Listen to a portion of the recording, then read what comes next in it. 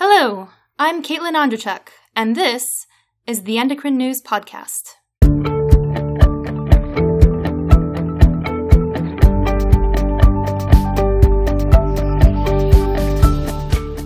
Thank you for downloading this podcast, a free service of the Endocrine Society. In this episode, we talk about nuclear receptor biology with Laurel Coons, a postdoctoral fellow at the National Institute of Environmental Health Sciences. Dr. Coons was the first author on a paper published 1 year ago in Endocrinology titled DNA Sequence Constraints Define Functionally Active Steroid Nuclear Receptor Binding Sites in Chromatin. The Endocrine Society is a sponsor of the upcoming Great Lakes Nuclear Receptor Conference in Minneapolis, and we are excited to share this nuclear receptor-focused interview with you today. Also, I will have a research resource for you, along with a trivia question. Stay tuned. Today's interview with Dr. Coons focuses on the sequencing constraints in nuclear receptor binding and the need for further research into protein-DNA interactions that govern transcriptional regulation. The Endocrine Society publishes a variety of molecular endocrinology research. If you are interested in learning more, check out our newest thematic collection of papers that span the last 8 years of nuclear receptor biology. Go to www.endocrine.org/podcast to find this episode, and click on the link to this thematic issue. In this curated collection, we include research articles on the role of nuclear receptors in the development of disease. We examine species-specific differences in transcription factor binding and function, and identify the molecular chaperone, FKBP51, as a regulator of PPAR-gamma in white adipose tissue. Additional research articles examine the role of estrogens in neurotransmission, identify the cistrome and transcriptome of FOXO1, and its transcriptional regulation of the progesterone receptor, and they also investigate the role of nuclear receptors as molecular sensors of various environmental chemicals. There are several review articles in this collection, including an examination of post-translational modifications that affect lipid-regulated nuclear receptors, a review of the P160 family of nuclear receptor coactivators, and a review of steroid hormones that regulate stem cells. All of the articles in this collection are free to download. Since we're talking about nuclear receptors today, my trivia question is, what did the cDNA sequence identification of the earliest studied nuclear receptors indicate about their functional characteristics? I will have the answer for you after the interview. Today, we are excited to talk with Laurel Coons. She is a postdoctoral fellow at the National Institute of Environmental Health Sciences. Dr. Coons received her PhD in pharmacology and cancer biology from Duke University under the direction of Dr. Donald McDonnell, and she was an NIH Graduate Partnerships Program Scholar under Dr. Kenneth Korach. She was the first author on a paper published in Endocrinology in the summer of 2017, titled DNA Sequence Constraints Define Functionally Active Steroid Nuclear Receptor Binding Sites in Chromatin. We have a link to the article on our webpage, www.endocrine.org/podcast. It's a real pleasure to speak with you. Thanks for joining us today. Thank you for having me. Laurel, your paper reveals some fascinating results that may really change how we think about how transcription is regulated and how genes are turned on and off. But before we dive into the details of your paper, can you first provide us with the big picture result of your study? Sure. So as you know, transcription factors are proteins that direct gene expression. And they do this by binding to regulatory regions on the DNA to increase or decrease the level of transcription. So despite there being a great deal of interest in understanding how transcription factors control gene expression, we still don't know how transcription factors choose to associate with the precise genomic locations that they do, so basically where they associate with the DNA and why, or what determines whether that transcription factor binding event ultimately affects transcriptional output. So within the past decade, there has been a dramatic increase in the use of genome-wide technologies for studying transcriptional regulation, as well as identifying where a transcription factor physically interacts with the genome. These studies have revealed that transcription factor binding is widespread, with thousands to tens of thousands of binding events on the genome. However, our understanding of how or if each one of these transcription factor binding events contributes to transcription remains a challenge for nearly every field in biology. Basically, we really just need to understand precisely how the binding of transcription factors to the genome turns genes on and off. This information is vital for understanding how different cell types function in health and disease. So coming back to your question, the big picture result of our study is the demonstration that transcription factors can interact with DNA in a transcriptionally inactive state. Specifically, we show that the majority of transcription factor binding events on the genome are not linked directly to transcriptional output. This is important because previous causal relationships and their associated conclusions that were established by correlating the levels of a given transcript to the level of transcription factor recruitment to the genome were premature, as they do not demonstrate that the transcription factor binding event was actually linked or caused the transcriptional outcome.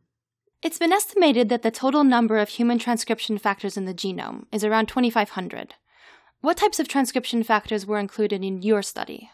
So in this study, we used the steroid nuclear receptors. These are a class of ligand-activated transcription factors that are responsible for sensing the presence of steroid hormones like estrogen or testosterone and modulating gene expression in response.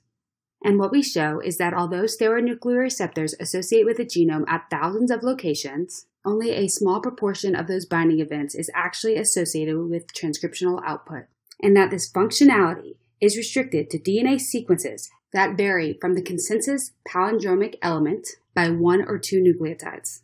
And thus it is the DNA sequence constraints that define which steroid nuclear receptor binding events are functionally active. This is a complicated story. While I imagine many in our audience know what transcription factors and nuclear receptors are, can we start with some basic definitions and descriptions of these molecules and why they are important? So steroid nuclear receptors are transcription factors that are activated by the binding of steroid hormones. The steroid nuclear receptor family includes 2 divisions, the estrogen receptors and the ketosteroid receptors. The estrogen receptors are estrogen receptor alpha and beta, and the ketosteroid receptors include the androgen receptor, the glucocorticoid receptor, the mineralocorticoid receptor, and the progesterone receptor. The reason the steroid nuclear receptor family is important is because they regulate a number of physiological functions involved in human health, such as homeostasis, reproduction, development, and metabolism. Their critical role in these basic physiological processes also allows for the development of therapeutic agents and treatment approaches for diseases linked to these processes. So, Laurel, you mentioned that steroid nuclear receptors are activated by the binding of steroid hormones. Can you tell us a little more about these steroid hormones? So the endogenous steroid hormones can be grouped into 2 classes, the sex steroids and the corticosteroids. The sex steroids include the estrogens, the androgens, and progesterone. And as their name suggests, the sex steroids are involved in the function of the reproductive organs. The corticosteroids include the glucocorticoids, such as cortisol, which helps regulate metabolism and helps your body respond to stress in fight or flight mode. And the mineralocorticoids, such as aldosterone, which is involved in the regulation of electrolyte and water balance. You mentioned that transcription factors direct gene expression by binding to regulatory regions on the DNA. What are these regulatory regions for the steroid nuclear receptors? So response elements are specific DNA sequences that are binding sites for transcription factors. The estrogen receptors bind to the estrogen response element, or ERE, and the ketosteroid receptors bind to the hormone response element, or HRE. So the ERE and the HRE are both a 13 nucleotide long DNA sequence consisting of a 5 nucleotide long inverted repeat with a 3 nucleotide long spacer in between. Thus, there are 10 primary positions. The ERE is GGTCA-NNN, followed by its inverted repeat, TGACC. The HRE is GAACA-NNN, followed by its inverted repeat, TGTTC.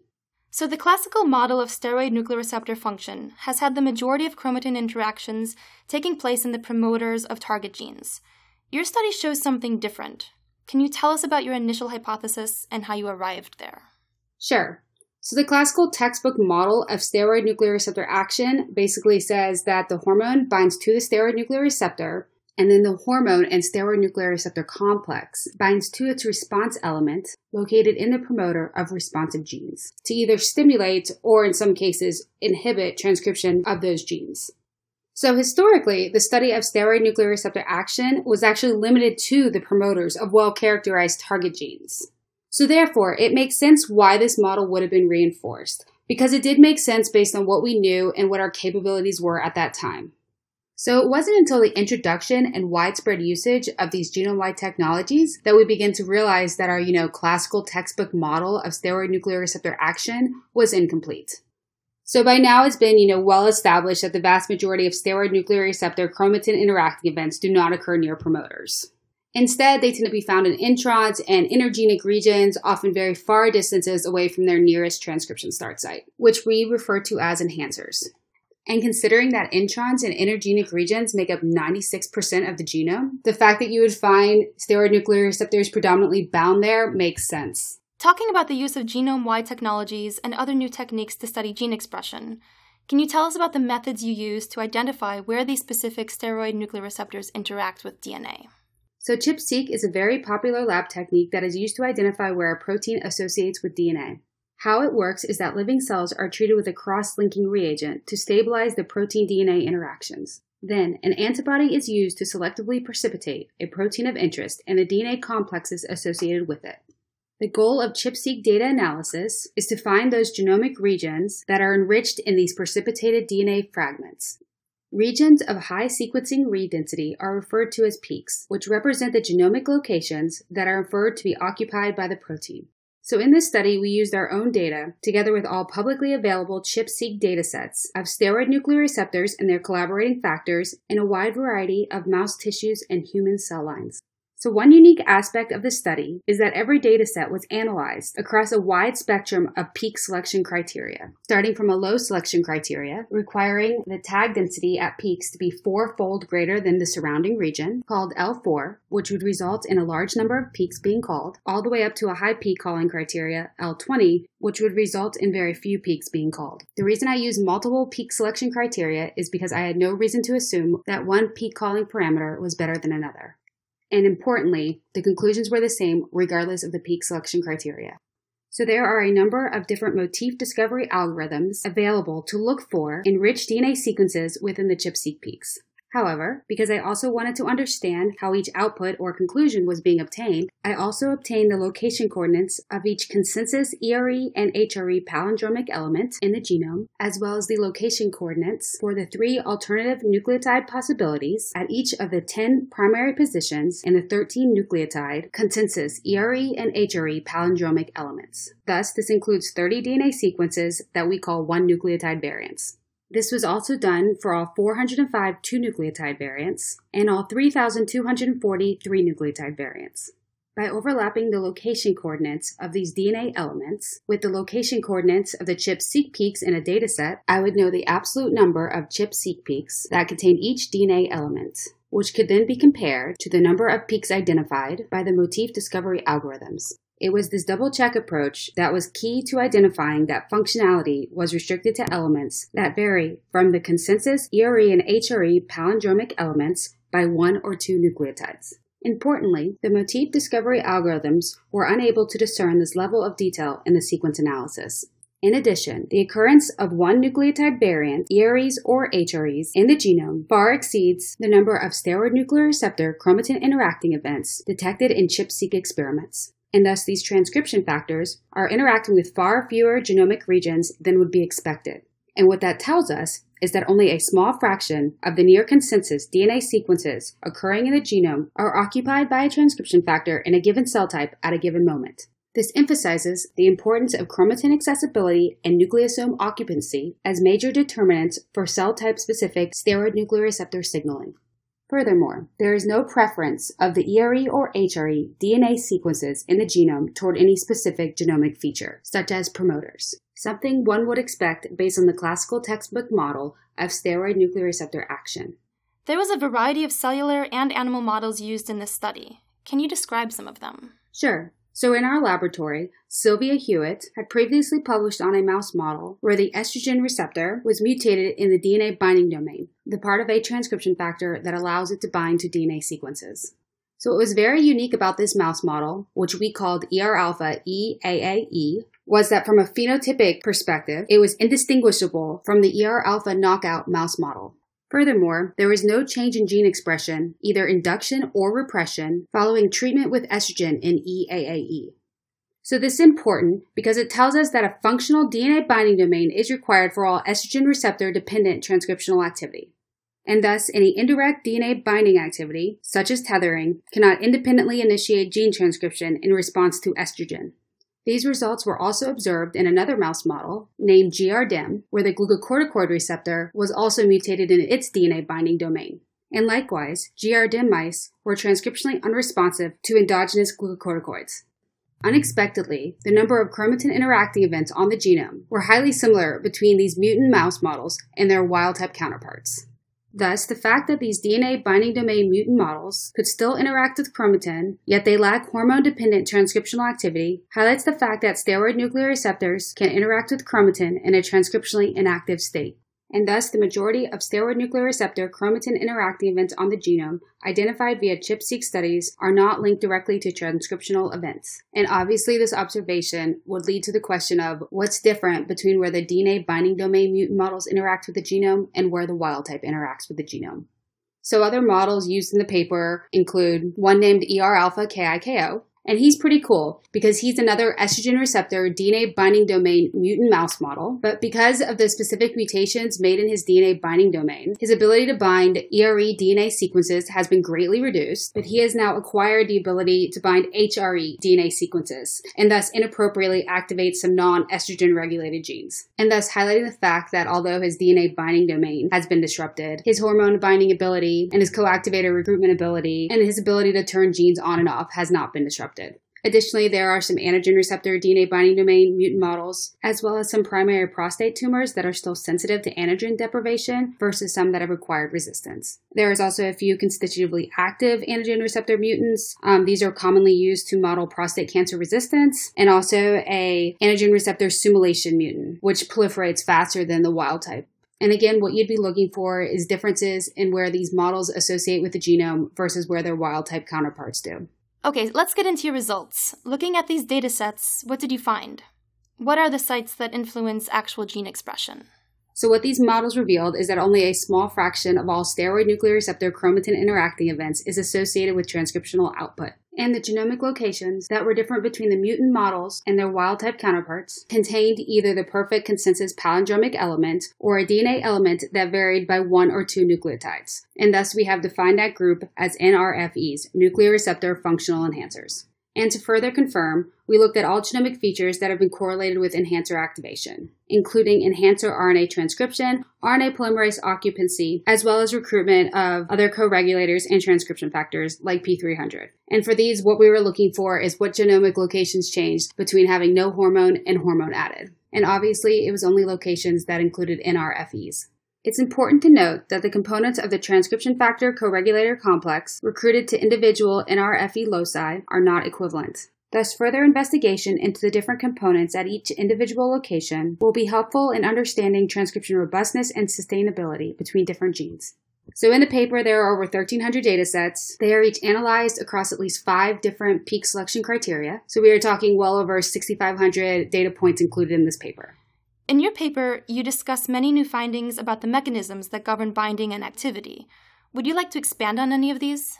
Sure. So one of my favorite sections of the paper is the very last section where we talk about hormone-induced gene repression. So we've already discussed that all hormone-induced gene repression requires steroid nuclear receptor binding to NRFEs. So what we show in this very last section is that the binding of transcription factors to the genome causes redistribution of other transcription factors and co-regulators from sites that are undergoing active transcription. So now this makes sense of why when we treat with hormone, we observe that the number of genes induced by that hormone is the same as the number of genes repressed by that hormone. So what this suggests is that in response to hormone, steroid nuclear receptors bind the NRFEs, resulting directly in gene induction. And the co-regulators that are recruited to those NRFE sites are being redistributed from sites that are undergoing active transcription. And thus, this redistribution process results in repression of the genes that are being driven by the sites that are being recruited from.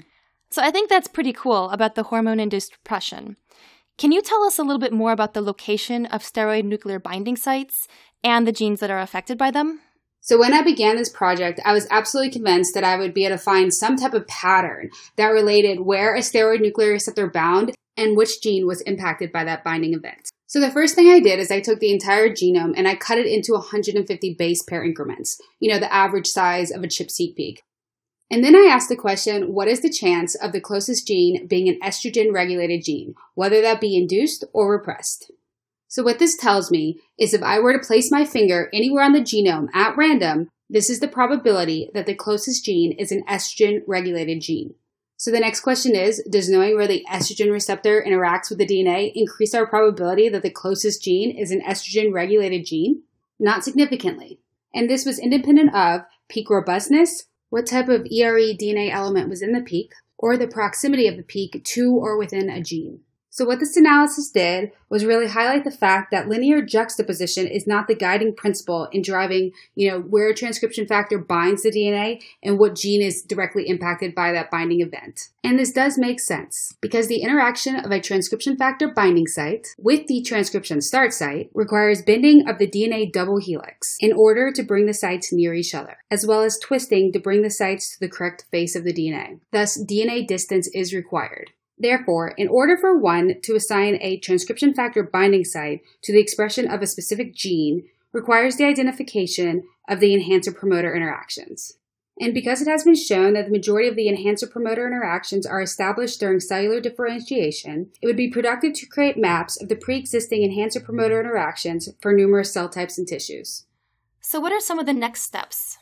So in my next study, we describe how transcription factors distinguish their own DNA elements from a large number of similar DNA sequences in the genome to ensure specific transcriptional and cellular responses. So in this current paper, we show that steroid nuclear receptor functionality is restricted to NRFEs, but we haven't explained why this is happening. And what we demonstrate in this next study is that the binding of transcription factors on genomic DNA follows inversion symmetry. What this means is that the number of transcription factor binding events at a particular DNA element is equivalent to the number of binding events at its reverse complement DNA element on the single-stranded genome.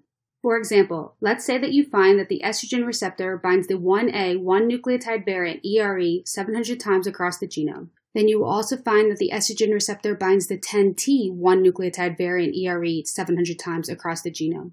In addition, we also demonstrate that the specific DNA elements that transcription factors bind in the genome is determined by an internal inversion symmetry within the DNA element, which means that the binding is determined by the position of the variant within the DNA element and its reverse complement position. For example, if you see that the estrogen receptor likes to bind DNA sequences where the variant is in the 3 position, then as we just discussed, you will find the same number of estrogen receptor binding events at DNA sequences where the variant is in the 8 position. And what that tells you is that the favorite 2 nucleotide variant EREs that the estrogen receptor likes to bind to are going to have variants at the 3 and 8 position. And importantly, these DNA binding rules that are determined by the internal inversion symmetry within the DNA element extends to DNA elements far beyond where functionality stops. And thus, the apparent excess of non-functional chromatin interacting events reflect more than just general chromatin accessibility. And the retention time of the transcription factor at these non-functional DNA elements is not long enough to activate transcription. And finally, we also demonstrate that the population of every DNA element in the single-stranded genome is equivalent to the population of its reverse complement DNA element in the single-stranded genome. And thus, the inversion symmetry observed for transcription factor DNA binding represents an inherent inversion symmetry structure for all DNA elements in the genome. And the study includes the population count of over 1.4 trillion DNA elements, an analysis that required a tremendous amount of computer resources and a very talented computer systems analyst like Adam is. We've certainly covered a lot of science here, but before we wrap up, I want to quickly ask you about your science projects outside of the lab. So a few other areas that I've spent some time exploring includes genetic diagnostic testing in patients. This curiosity arose when a friend sent me a diagnostic test report and asked if I could explain to her what it meant. Upon analysis of the report, I noticed that the lab had made a significant error in the interpretation of the identified DNA variant, and had that error not occurred, her child would very likely still be alive today. And this occurred several years ago, but still to this day, the lack of accountability and transparency across this field is utterly shocking. And beyond that, what is also very apparent is the massive breakdown in the transfer of information from the lab bench to bedside and patient care. So as far as a few other science endeavors, I have more recently been introducing the study of genomics to students in high schools. And basically, as we enter this new precision medicine era, where DNA sequencing will be routine preventative care, it's important to educate them on the impacts this will have on them as young adults, including both the risk and benefits. And if people want, how can they learn more about your work or follow you? So I have very recently started posting about all different aspects of science on Twitter. My Twitter handle is @LaurelKoons. For our trivia question, I asked, what did the cDNA sequence identification of the earliest studied nuclear receptors indicate about their functional characteristics? The answer? Some of the earliest work performed as this field was emerging examined the sequences of nuclear receptors and indicated that there were clear functional and structural features. These included DNA and ligand binding sites, as well as transactivation domains. That's all for this episode. Thank you for listening to the Endocrine News podcast. To learn more, visit www.endocrine.org/podcast. There you can find this episode and some helpful links. Don't forget to let us know what you want to hear on the podcast. Write to us at podcast@endocrine.org. We are still collecting your feedback about preconception health and counseling, specifically what men who are interested in becoming fathers can do before conception for their own health and for the health of their future children. Email us at podcast@endocrine.org to let us know your thoughts. We will read highlights soon. You can subscribe to Endocrine News podcasts on iTunes or wherever you get your podcasts. Be sure to leave a review on iTunes. Good reviews help make the podcast easier to find when new listeners search. Thanks again for listening.